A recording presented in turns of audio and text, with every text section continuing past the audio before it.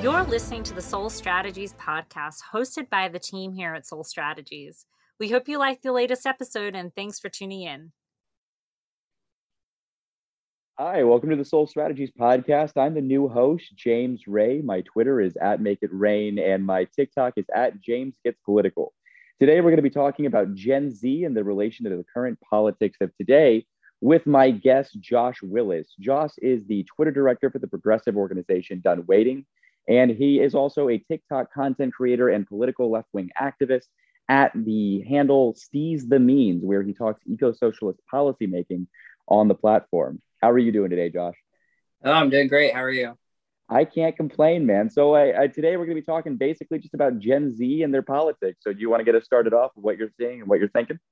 Yeah, absolutely. I think that Gen Z shows kind of this really interesting left leaning to their politics that we really haven't seen in a while. And I think that it's something that we can talk about and get into in more detail. But I think as a member of Gen Z, you're also a member of Gen Z, we kind of do see these trends, especially as the older members of Gen Z, about how potentially social media and also like world events that we've lived through have kind of influenced the politics of our generation in a way that previous generations really haven't. I think that that's something that's really interesting to take a look at. No, I completely agree. It's important to note that data from Pew seems to indicate that Gen Z is increasingly left-leaning, especially compared to their millennial and older counterparts, but also that there are some really specific instances where they're inherently more progressive than the others by a mile, whether that be support of more left-leaning policies than just simple liberalism, or whether that be support of a lot of like gender identity-based politics that we've been seeing in the last couple of years, specifically, at least in the mainstream of American politics. So I think it's really interesting. You said on your end that you're noticing a lot of energy. Where are you seeing it, and what are you thinking? So I'm honestly seeing a lot of the energy on social media. Specifically, I know that our organization, Done Waiting, is a primarily social media based organization.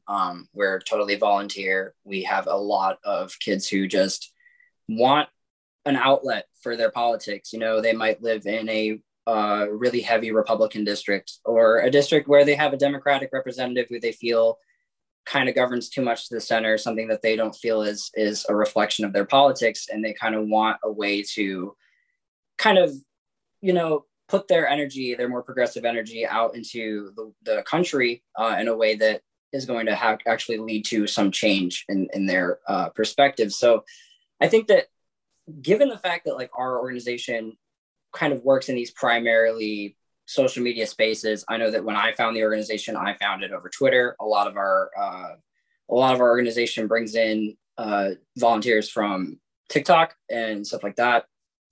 I think that there's just this energy of these younger students, and a lot of the organization is a lot younger than I am. A lot of them are still in high school, and I just think that there's kind of this energy that has been kind of building and building and building since, I would say, probably a major turning point for, even though it isn't our generation technically, it's more the millennials when you talk about the 2009 kind of recession, and then we talk about Occupy and all of those movements. I think that kind of represented a shift in the change of like the American left, and it kind of brought about this quote unquote, I like to call it the new left, the new left, because the new left was kind of a term that was brought about in the 60s. And it's something that I think that there's a lot of comparisons there, and we'll get more into that later. But I think that the energy that has been building since like Occupy, since the 2009 recession, since the Obama administration, is kind of culminating in this new generation that is now getting older, and they've grown in the shadow of, they've grown in the shadow of both the Obama administration, the Donald Trump administration, and now the Joe Biden administration.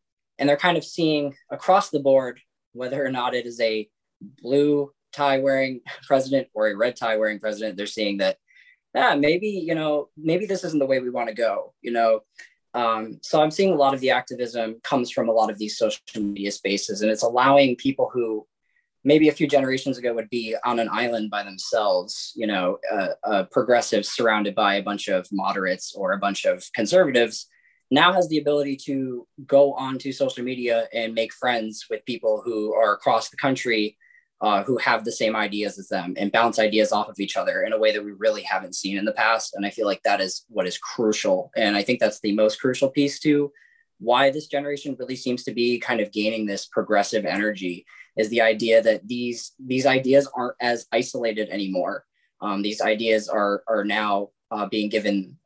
These kids are being given the opportunity to kind of bounce these ideas off of each other and really refine them and learn and learn together in a lot of ways. So I think that that's really important. So I would say social media is probably the main pulse behind the ever growing progressive left-wing movement amongst Gen Z specifically.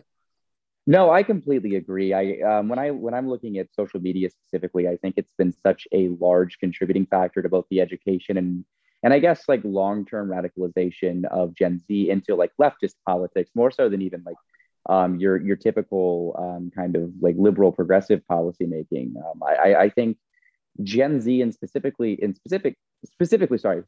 Gen Z is very interesting in that they're a generation that has a lot of access to information through social media and access to, I guess, leftist ideas and theory, coupled with the fact that they're probably one of the first generations that hasn't been either, I guess, depending on your word choice, inundated or indoctrinated into this kind of Cold War Red Scare mentality. And I find that to be particularly interesting. I know for myself, my personal experience through doing social media activism on Twitter and TikTok has been that young people are extremely receptive to these ideas, even if they don't understand core components.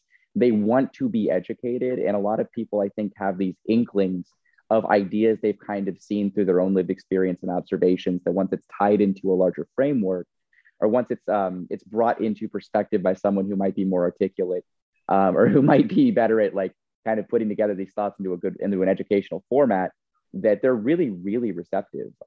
I know Gen Z tends to be more left-leaning on social media, but I think even off of social media, I've seen a lot of energy, both at protests, rallies, organizing, etc. I know your organization, Done Waiting, has been really, really big on recruitment of really young energy and talent, which has been a really interesting dynamic at play for your organization and several other organizations that I know that are progressive or leftist in nature. And that kind of activism, coupled with a general willingness to learn and adapt, put that theory into praxis, I guess, sort of into practice more so, is really fascinating for the younger generation. I wonder if that energy will hold and actually it will transfer into votes in major elections. I don't think we've really seen that as of yet in anything other than a state and local level, with some notable exceptions, I suppose, Bernie Sanders being one of them to a degree. But it's interesting nonetheless, and I think it is a really left-leaning group. You had mentioned earlier that you see parallels between some of what you're seeing here and what you kind of observed through researching history in the 60s. Do you want to expound upon that a little bit? Oh, absolutely. I'm not the first person to come up with this theory. I'm going to be right off the bat and say that this is not my theory. I don't want to take credit for this, but I do really subscribe to this theory because I think it's really interesting when you draw the sheer number of parallels that can be drawn between kind of the boomers, the baby boomers, and kind of this new Gen Z. Maybe, I like to lump in like the youngest millennials also kind of fall into this too. So I think that there's a lot of comparisons that can be made to the 60s and 2020 and 2021 and going forward. I know that there were a lot of comparisons that were made last summer because of just the sheer amount of political activity that was going on, be it Black Lives Matter or the very contentious Democratic primary, and then the ensuing presidential election, in a summer where everyone was their lives were being turned on a head because of the pandemic, which also kind of adds to the pot of things that are really causing change. And I think that there is so much comparison that can be made loosely and even specifically to the baby boomers. And I think that there is kind of a warning sign that can be, if you trace that, there's some warnings when it comes to, we know how a lot of the baby boomer generation has turned out and how that generation, at least on paper, has kind of tended to go the way of a more right-leaning generation as a whole.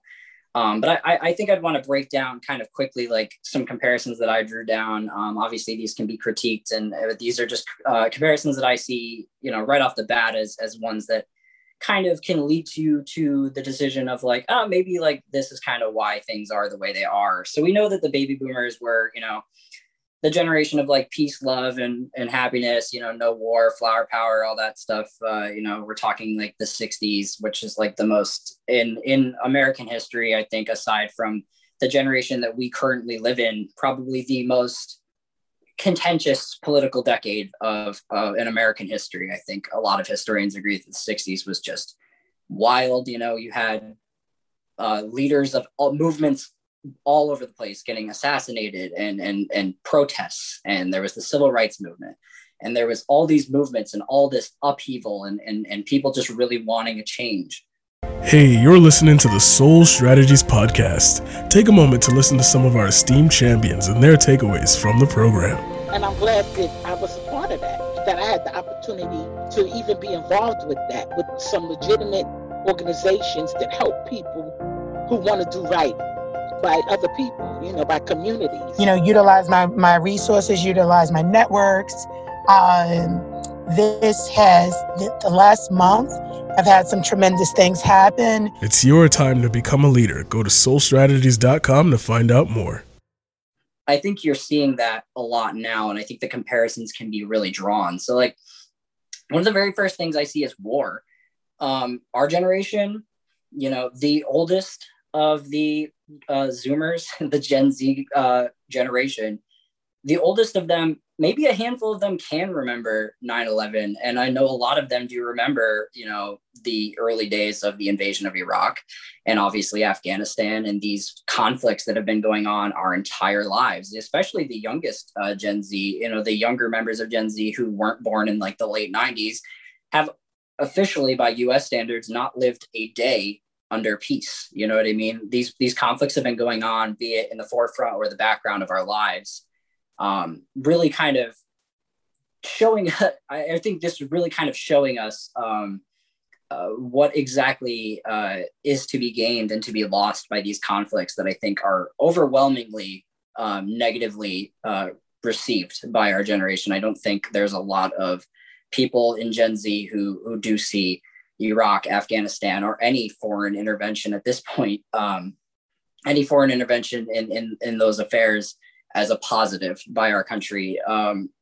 This could be very the same as kind of how the war in Vietnam was kind of, cast aside towards the mid to late 60s, especially by the students. You had Students for a Democratic Society and all of these student organizations that were holding these protests on their campuses, draft card burnings, and the like, basically saying, we don't want this war.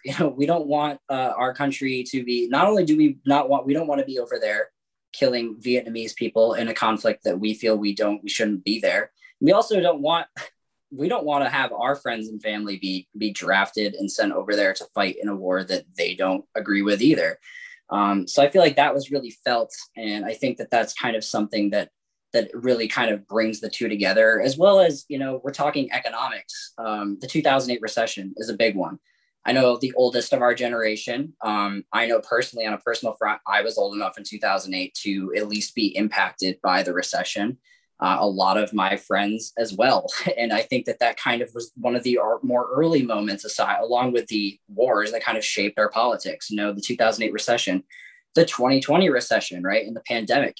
That's another one that's kind of like a second wave of that, much to the same kind of, I think in a different way than like the recessions that we saw kind of in the early 70s, right? The boomers also saw. As well as I think that another comparison that can be made is like these kind of, I think that now that Gen Z is kind of growing up and we grew up kind of under the shadow of the Bush presidency, which we were kind of young for. The oldest of us were babies when Clinton was president, especially the Bush administration. We kind of grew up in that, but we weren't really politically active. We weren't old enough to be The Obama administration is a lot of people's first memories of an administration. And I think that a lot of people grew up thinking the Obama administration was this beacon of good, and there was all these good things. And I think I always make the joke that like the first step of being a leftist is to be able to sit down, look yourself in the mirror and say, Obama wasn't a good president. And I think that that's one of the very first things that you can do, that the Obama administration had flaws and had faults. And obviously the Trump administration comes along and has a countless number of flaws and problems that come with that, right? And I think that's a really good way of framing it. In another way, in like an entirely different way, right? And then now we're back to Biden, and I think that we've just seen these unfulfilling administrations on both sides of the aisle, and that is something that the boomers also had, right? With Johnson, a Democratic president, Nixon, who was a Republican president, and I think that there's kind of this rejection of this status quo politics, and the idea that like these mainstream politics really aren't moving the needle enough for us, because we've lived under both, and under both we are seeing the same amount of suffering and the same amount of pain in our communities, No, I completely agree. And I think even further than that, when I look at Gen Z, when we talk about politics and kind of like recent presidencies and such, I think the shortcomings of the Obama administration and the evident shortcomings of the current Biden administration have really driven Gen Z further left. This kind of refusal to buy into his like rhetoric that we've seen over the past few decades, that I think is very interesting. Particularly surrounding things like Medicare for all, college debt forgiveness, et cetera. We're growing up as a generation that's disproportionately burdened by college debt statistically. We know that wages have stagnated compared to growth and inflation of college debt costs in a way of college costs that our previous generations really hadn't seen. So we're seeing an increase in our debt burden. And I think this increased hopelessness as costs rise around us and wages tend to stagnate over time, that's driving a lot of people in Gen Z to kind of cast away the typical talking points of both establishment parties. Whether that be Republican talking points of, we have to be scared of those who are foreign to us, for example, that xenophobic rhetoric, or it be the kind of liberal rhetoric of, we need to have small reforms to a system that is otherwise working, but needs to have small changes in order to better the conditions of the working class, right? I think we have a lot of people in Gen Z that are very receptive to the idea that rather than simple small reforms, we need outright structural change. And I think like part of that might be a result of the Sanders campaign's early successes. I really do think that a lot of the political activity of Gen Z can be traced back to the Sanders campaign, maybe a bit further back even than that for some, but I think leftist and left-leaning, even liberal talking points, like progressive talking points, became a lot more mainstream with the Sanders campaign. And then that dug in with the likes of like AOC, Omar, and others, people who are dynamic figures who are able to kind of educate, but also give hope to a generation that otherwise doesn't buy into the rhetoric that we can just have small changes and everything will be okay. And I think that's been really interesting to watch Gen Z's interactions with the Biden administration in particular, because there's this general, I think, generational divide between what each generation is willing to accept. Like millennials and older people, older generations, like the boomers, for example, as you stated, I think are a lot more willing to be complacent with small reforms and changes, whether that be rejoining the Paris Climate Accords or small statements calling for peace in certain regions, rather than actually structurally changing things, which is what I think Gen Z is more so demanding, whether that be Medicare for all, whether that be college debt forgiveness, free college, whether that be a general consciousness of not only domestic civil politics, whether that be like support of the Black Lives Matter movement, like civil rights protests and movements, but also this kind of integration of like an internationalist perspective towards these movements. I think Gen Z's been really particularly, if we're talking examples in the news, I think Gen Z's been very, very receptive and very, very supportive of Palestinian liberation in the last few weeks, especially as it becomes more of a mainstream issue yet again in American politics, as it does periodically every couple of years. where we're starting to see a new generation demand a kind of change that would be unpalatable to generations past. And I think that is fascinating. What do you think? Oh, absolutely. I think that the Sanders, two Sanders presidential campaigns, I think that the impacts, and I say this all the time to a lot of leftists, a lot of my leftist colleagues, obviously lie left of where Bernie Sanders is, right? And some of them, Bernie Sanders didn't go far enough. Some of them just aren't electoralists. I think that the Sanders campaigns, I think the lasting impact of the Sanders campaigns was that it kind of gave light to this unifying voice of this liberal establishment rhetoric is not enough. And we know it's not enough. So that's our guy. And I think that is something that cannot be understated. I think that looking back, once we're all old and dying, when you look back on at least this era of our generation's politics, it is going to be highlighted by Senator Bernie Sanders and those campaigns and the subsequent rise of the Democratic Socialists of America and the Squad, and kind of how that politics was all of a sudden brought to the mainstream, how all of a sudden, it's okay. You have a guy who almost won the nomination for the Democratic Party to run for president twice, who was openly calling himself a democratic socialist, something that is abhorrent to generations like our parents who lived under the Cold War, right? Like you said, this Cold War rhetoric of socialism and communism and all of these buzzwords that were used to kind of stir up anti-Russian, anti-Soviet, feelings and sentiment. You now have a man who is running for president who is beating Hillary Clinton, beating a former president in Joe Biden, or former vice president in Joe Biden, in separate contests, who calls himself a democratic socialist, something that was unheard of, I think, in previous generations. And I think that kind of gave Gen Z the idea that like maybe this politics isn't so radical, and if it is radical, I want to be radical. And I think that is the most important part of it. I think that the way you point out specifically the internationalist perspective and the fact that it seems like Americans for generations were content with the fact that America is going to do its thing, regardless of the impact it has on the rest of the world. I think that is something that, again, the boomers had in the beginning, but then kind of gave away as they grew up, right? At least I'm speaking in the overbroad, painting with a broad brush on purpose here. Gen Z has had increasing sympathy for international causes, be it Palestinian liberation, right? I think that's something that Gen Z really looks upon as like, okay, we kind of see how we play a role in this. Why are we doing nothing to stop it? And they look to see the person who a lot of the, their parents, if their parents are liberals, or their family who are liberals, or the media is telling them, no, Joe Biden, this was the guy, like he was fixing all of the problems of the previous administration. He's doing nothing. In fact, he is actively aiding the problems that we are seeing come across our timelines every day. Something that we just can't turn a blind eye to, if you have any shred of, humanity, you can't turn a blind eye to the things that were happening. You're looking upon that and you're like, well, the guy that is in charge was supposed to be the guy to fix all of this, right? That's what you're telling me, but it's not happening. So like, we don't want that.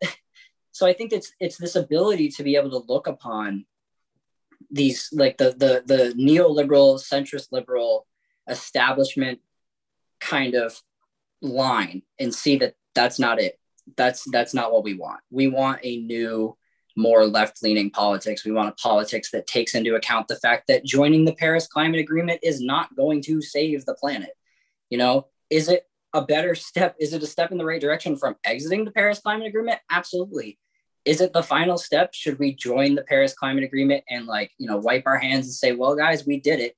Absolutely not. And our generation knows that because we're not playing with house money like a lot of these older generations are. Our generation is going to be one of the first generations to reap the consequences of the human disregard for the planet when we come to these environmental issues, right? We are seeing it in real time. And we know that our generation and our kids' generations are going to be the ones that are going to have to deal with this. We have a sense of urgency to our politics that I feel like a lot of previous generations do not have, because they kind of had this ability of like, oh, we're playing with house money. We'll take these, small incremental reforms. Our generation doesn't want that, because we know that that's not enough. At the end of the day, we've seen, we lived under an administration that was in the Paris Climate Agreement. We still had the rise of the Green New Deal, the rise of Sunrise Movement, the rise of all of these more environmental organizations and environmental causes under the Paris Climate Agreement. We know that rejoining the Paris Climate Agreement isn't what solves it. And we're not going to be told that everything is fine because of that, because we have that knowledge that more needs to be done. And that's kind of the idea of our generation. It's more. We want broad reform. We want to reform this entire thing, because we know that the way we are trending is not a good one. And regardless of these incremental, steps that we can take, we've run out of time to be incrementalists. And I feel like that's something that our generation overwhelmingly feels, is that the time to be incrementalist is gone. And to loop it back around, I think that the presidency, the presidential campaign of Bernie Sanders in 2016 against Hillary Clinton, who was, overwhelmingly kind of, held up as this is the next person, she's next in line. The ability for him to run a campaign that was based on policy and to get policy across the ballot and have him disrupt what was supposed to be a cakewalk for Hillary Clinton to the presidency, in a way that, wait a second, there is a divide here. There's people who aren't going to say, yeah, we want a continuation of the Obama era. And going on to 2020, I think that, like I said, the Bernie Sanders presidency is that main beacon. And I think that that's kind of the broad umbrella of like showing like, yeah, this is kind of where things are going. And it's now been normalized to let things go that way. And then that's when you get into all of the smaller details underneath, like the DSA, like the squad, like the rise of TikTok as a means to talk about your politics, right? And social media being used to normalize politics that are completely ignored on CNN, on MSNBC, on Fox News. You know what I mean? No, I completely agree. And I think that is also combined with the fact that it's actually an interesting side note. So Gen Z, music reviewer Anthony Fantano once pointed out in regards to the adoption of towards like Gen Z's reaction towards new artists being that they emphasize generationally this idea of authenticity, of art, of politics, of self. And inauthentic actors and inauthentic rhetoric oftentimes falls very short with Gen Z as a generation. And so I think when we look at these like historical incrementalist talking points, these historical liberal talking points, or, Joe Biden's platform and rhetoric, generally it's not accepted very well by younger generations who deem it as inauthentic or deem it as not enough. And I think a lot of what I see on my end through my social media outreach on TikTok particularly is a lot of young people who are essentially calling BS on it and saying that, like, it's weird as a 16 or 18-year-old that, like, I've seen this countless times where someone will say it's weird as an 18-year-old that I have a better grasp, I think, of some of these issues than actual politicians. And oftentimes some of these kids are more well-read than some of their older counterparts as well. It's a very weird divide that actually breaks up a lot of age-based assumptions that one might make, especially in regards to Gen Z. One of the not only more politically engaged, but I think politically intelligent generations when it comes to not even just theory, but general lived experience translating into policy. And I think that's such a fascinating thing. But I completely agree. I think that coupled with a very, very authentic Bernie Sanders campaign, with rhetoric that was adopted and loved by so many because it spoke to them, not at them. And it I guess in a way, really, really spoke to a lot of concerns that I think our generation has, whether that be environmental policy, whether that be internationalist human rights issues. Our generation has adopted human rights in a way that I haven't seen other generations do so. I think at best, the millennial generation got to a standpoint of kind of this humanitarian interventionist perspective where it was like, well, when things get really bad, maybe we should do something. But now we're seeing a generation of people who, as soon as they see a flash, or as soon as they see a flashpoint in something, whether it be Israel's occupation of Palestine, or whether it be Yemen or Syria, or to a lesser degree, Libya, you start seeing just this energy for immediate and large changes in what we're doing to accommodate or solve these problems. And I think that is really, really fascinating. We've gone beyond this kind of rhetorical defense of like, well, it's so complicated, there's so much we can do, to Gen Z resoundingly refuting that and saying it's really not that complicated. But here, the solutions might be, but the problems are pretty straightforward. And I think that's a really fascinating shift from previous generations personally. But, when I'm really looking at Gen Z, I see a transformation to more so leftist politics than even liberal politics. We've been saying left leaning over the past couple of minutes. And I think it's important to note that by left leaning, the two of us particularly mean socialist is a bare minimum. And I think that's very fascinating. This idea that an entire generation has suddenly come up and not only adopted, but in some ways fallen into this sort of romance with leftist theory and literature and policymaking in such a way that other generations never had the opportunity really due to the Cold War. And I guess more so due to this kind of this Red Scare mentality that's filtered through American politics up until today. But they've been able to build this kind of base that just hasn't existed functionally, I guess, to the same scale and in the same mainstream sense as Gen Z. And I think that's really, really interesting. No, absolutely. I totally agree. And I think a lot of that has to do with work from people such as yourself on TikTok. And I think a lot of social media kind of gives birth to that idea. I think the internet is really, we know how big of an impact, we know how big of an impact the internet has had on our culture, but I think we really don't know. And I think that when we look back upon these years of we're kind of past early internet age now, and we've kind of figured out how we've got whole generations that have grown up using the internet their entire lives. I think that the connectivity as a world that it's given us has kind of allowed our generation, when it comes to politics, to kind of step back and listen to people who live in other countries who look at us and go, Americans' politics are so skewed. You have a guy elected president who one side of the aisle calls a progressive, the other side of the aisle calls him a communist, and we just see him as a conservative. But this is the type of politics that you guys have over there. Is you have, and the term is Overton window, right? The Overton window in the United States is shifted dramatically to the right, and I think the presidency of Donald Trump pulled that Overton window even further to the right, and that's a conversation for another day.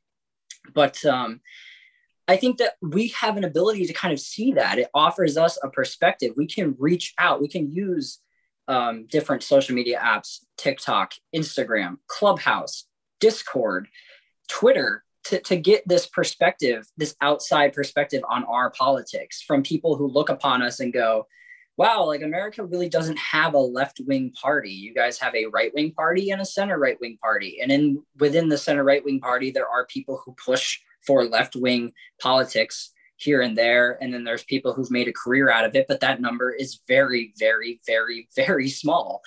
And I think that that's something that we have had the ability to see. And I think that, like I said, going back to TikTok and how TikTok has really become this place for left-wing politics to thrive.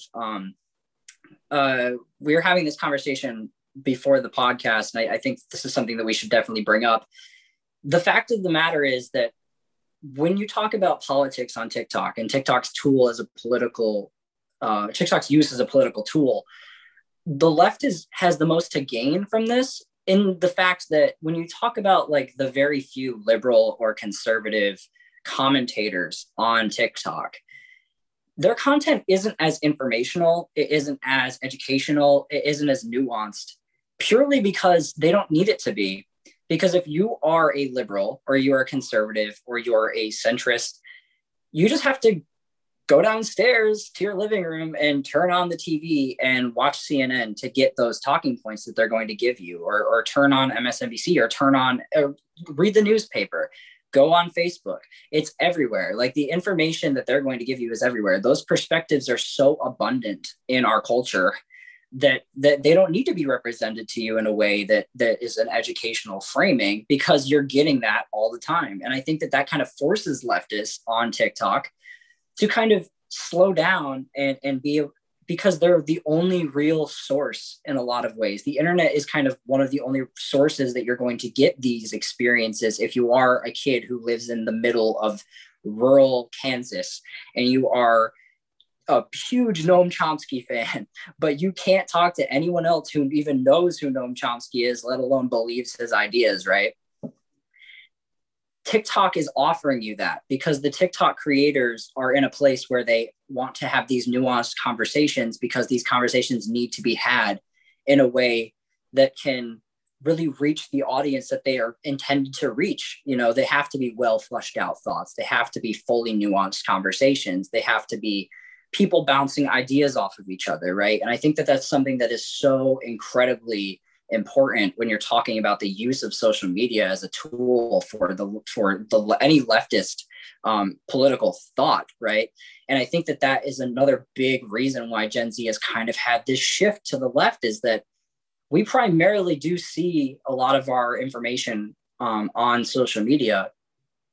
And social media has the ability to have somebody who is not paid for, who is not bought by the same corporations that buy our politicians, to go on and give you talking points that are going to subdue you into believing, maybe, maybe money in politics, corporate money in politics, not such a bad thing, right? Like, you're not going to believe that if you're on TikTok, right? Because you're hearing information given to you by real Americans who have real thoughts, who aren't being paid to tell you something most of the time, unless they're holding a Bang energy can in their hand. So I think that honestly, the kind of trends that we're seeing, the conversations that we're seeing on these apps are really kind of helping. And it's kind of really led to what is the leftist, in my opinion, the leftist domination of these political platforms, because those conversations are so nuanced, as opposed to a conservative account, which primarily just posts like meme content or tries to bait the liberal creators or the leftist creators into engaging with them. Instead you're getting like, oh, here's a 10-part breakdown on the wretched of the earth by X leftist, insert leftist TikTok creator here. These are conversations you're not getting from the liberals, from the conservatives, from the centrists. You're not getting those conversations on these platforms because they don't need to be had on these platforms. They are conversations that are had everywhere else, if that makes sense. No, I completely agree. I think TikTok, for a lot of people, especially in Gen Z and a lot of younger people, is, I want to say, like, a sort of oasis in a sense of leftist thought. I think TikTok, from my experience, does have a lot of different political commentators, whether that be anyone from like your run-of-the-mill Democrats and Republicans to very far right, like anarcho-capitalist and conservative actors. All the way on the left, you have you have open communists talking on the app, alongside other socialist leftists, eco-socialists such as yourself, socialists such as myself. And you're seeing this kind of really interesting, I guess, coalition be built amongst leftist creators, and a lot of information being pushed out. I look at a good friend of mine. I won't say, I'll give you his handle on TikTok, is the Communard. And I think they are a really good example of, I think, the educational content. Because what they're able to do, and what I see a lot of, is like breakdowns of these like critical issues of theory, of books. And I think a lot of leftist creators like the Communard, myself, yourself, I think are really, really good at distilling a lot of what has historically been, and I think even today is really dense theory and concepts into kind of catchy 1-minute videos, into kind of catchy, well, I guess up to 3 minutes now for some of us, but up to like, like either making memes or like conservatives do to a degree, but also making really nuanced conversation out of a minute. And I think that really feeds into Gen Z's kind of lack of attention span, I think to a degree, myself included. But I think that TikTok has become a really, really big point of growth for leftist politics because it's so engaging. The algorithm works in such a way that anyone who has any inkling of wanting knowledge is going to be able to find it, even if they're not actively looking.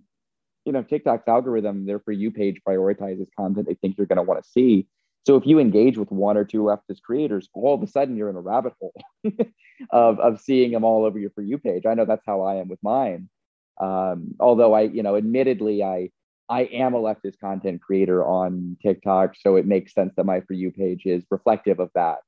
But it is still interesting nonetheless to see so many people, I think especially young 16 to 18-year-olds that have commented on my videos or DM'd me privately saying that they had never thought about some of these issues, or that they had historically seen these issues as being really difficult or complex. But once they hear them broken down, once they kind of get an understanding of what is at stake or what is going on, or get this kind of background to be able to help them either find things to educate themselves or to actually just educate them in either a series of videos or whatever.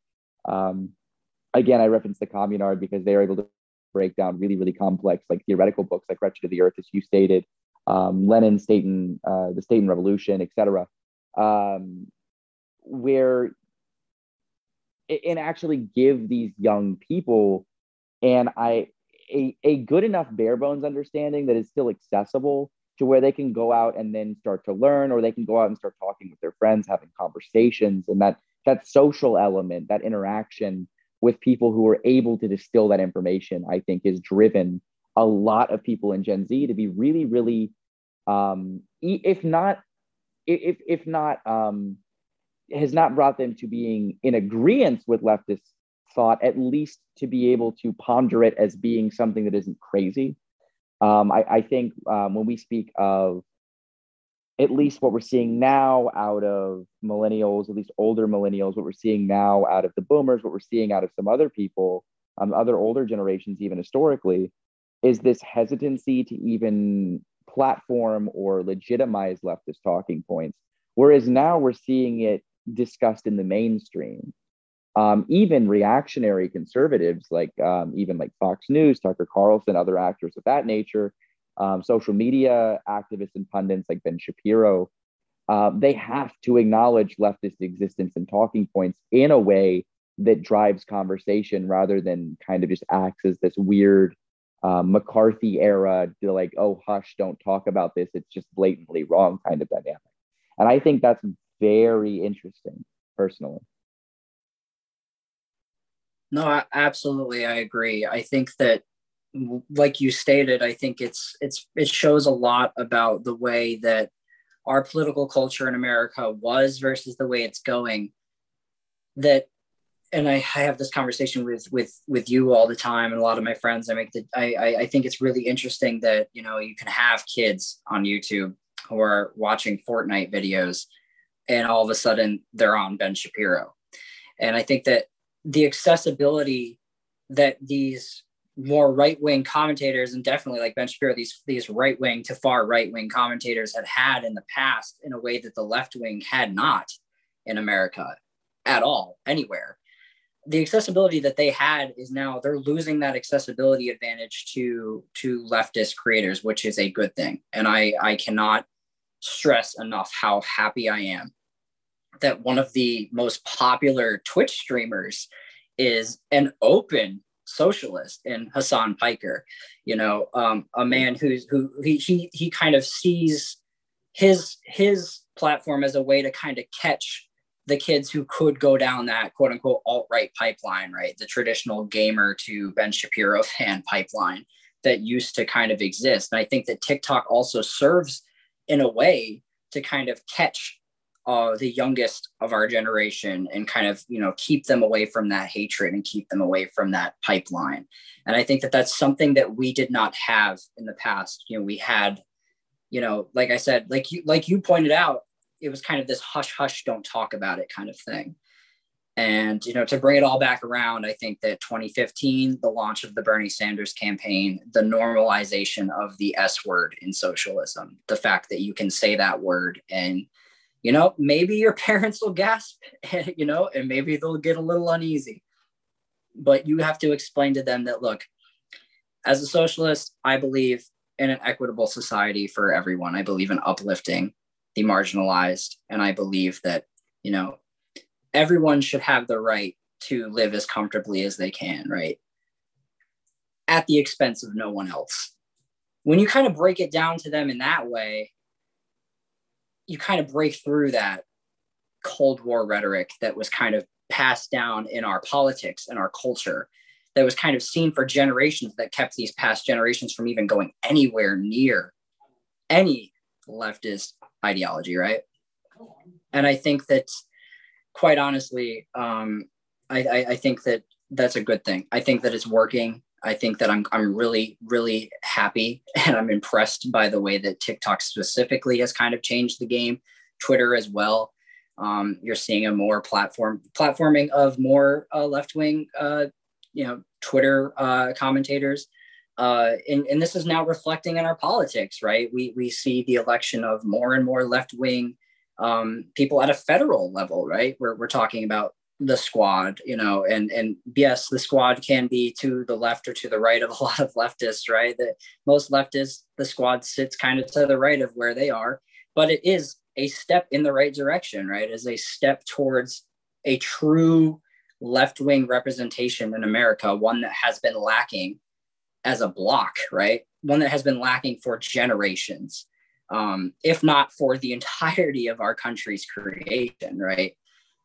Something that all these other countries have, that we do not have. And leftists from countries not in America, they look upon us and they go, like, if I want to vote, if you're in Ireland and you want to vote people before profit, yeah, there's somebody on the ballot for you, in the United States.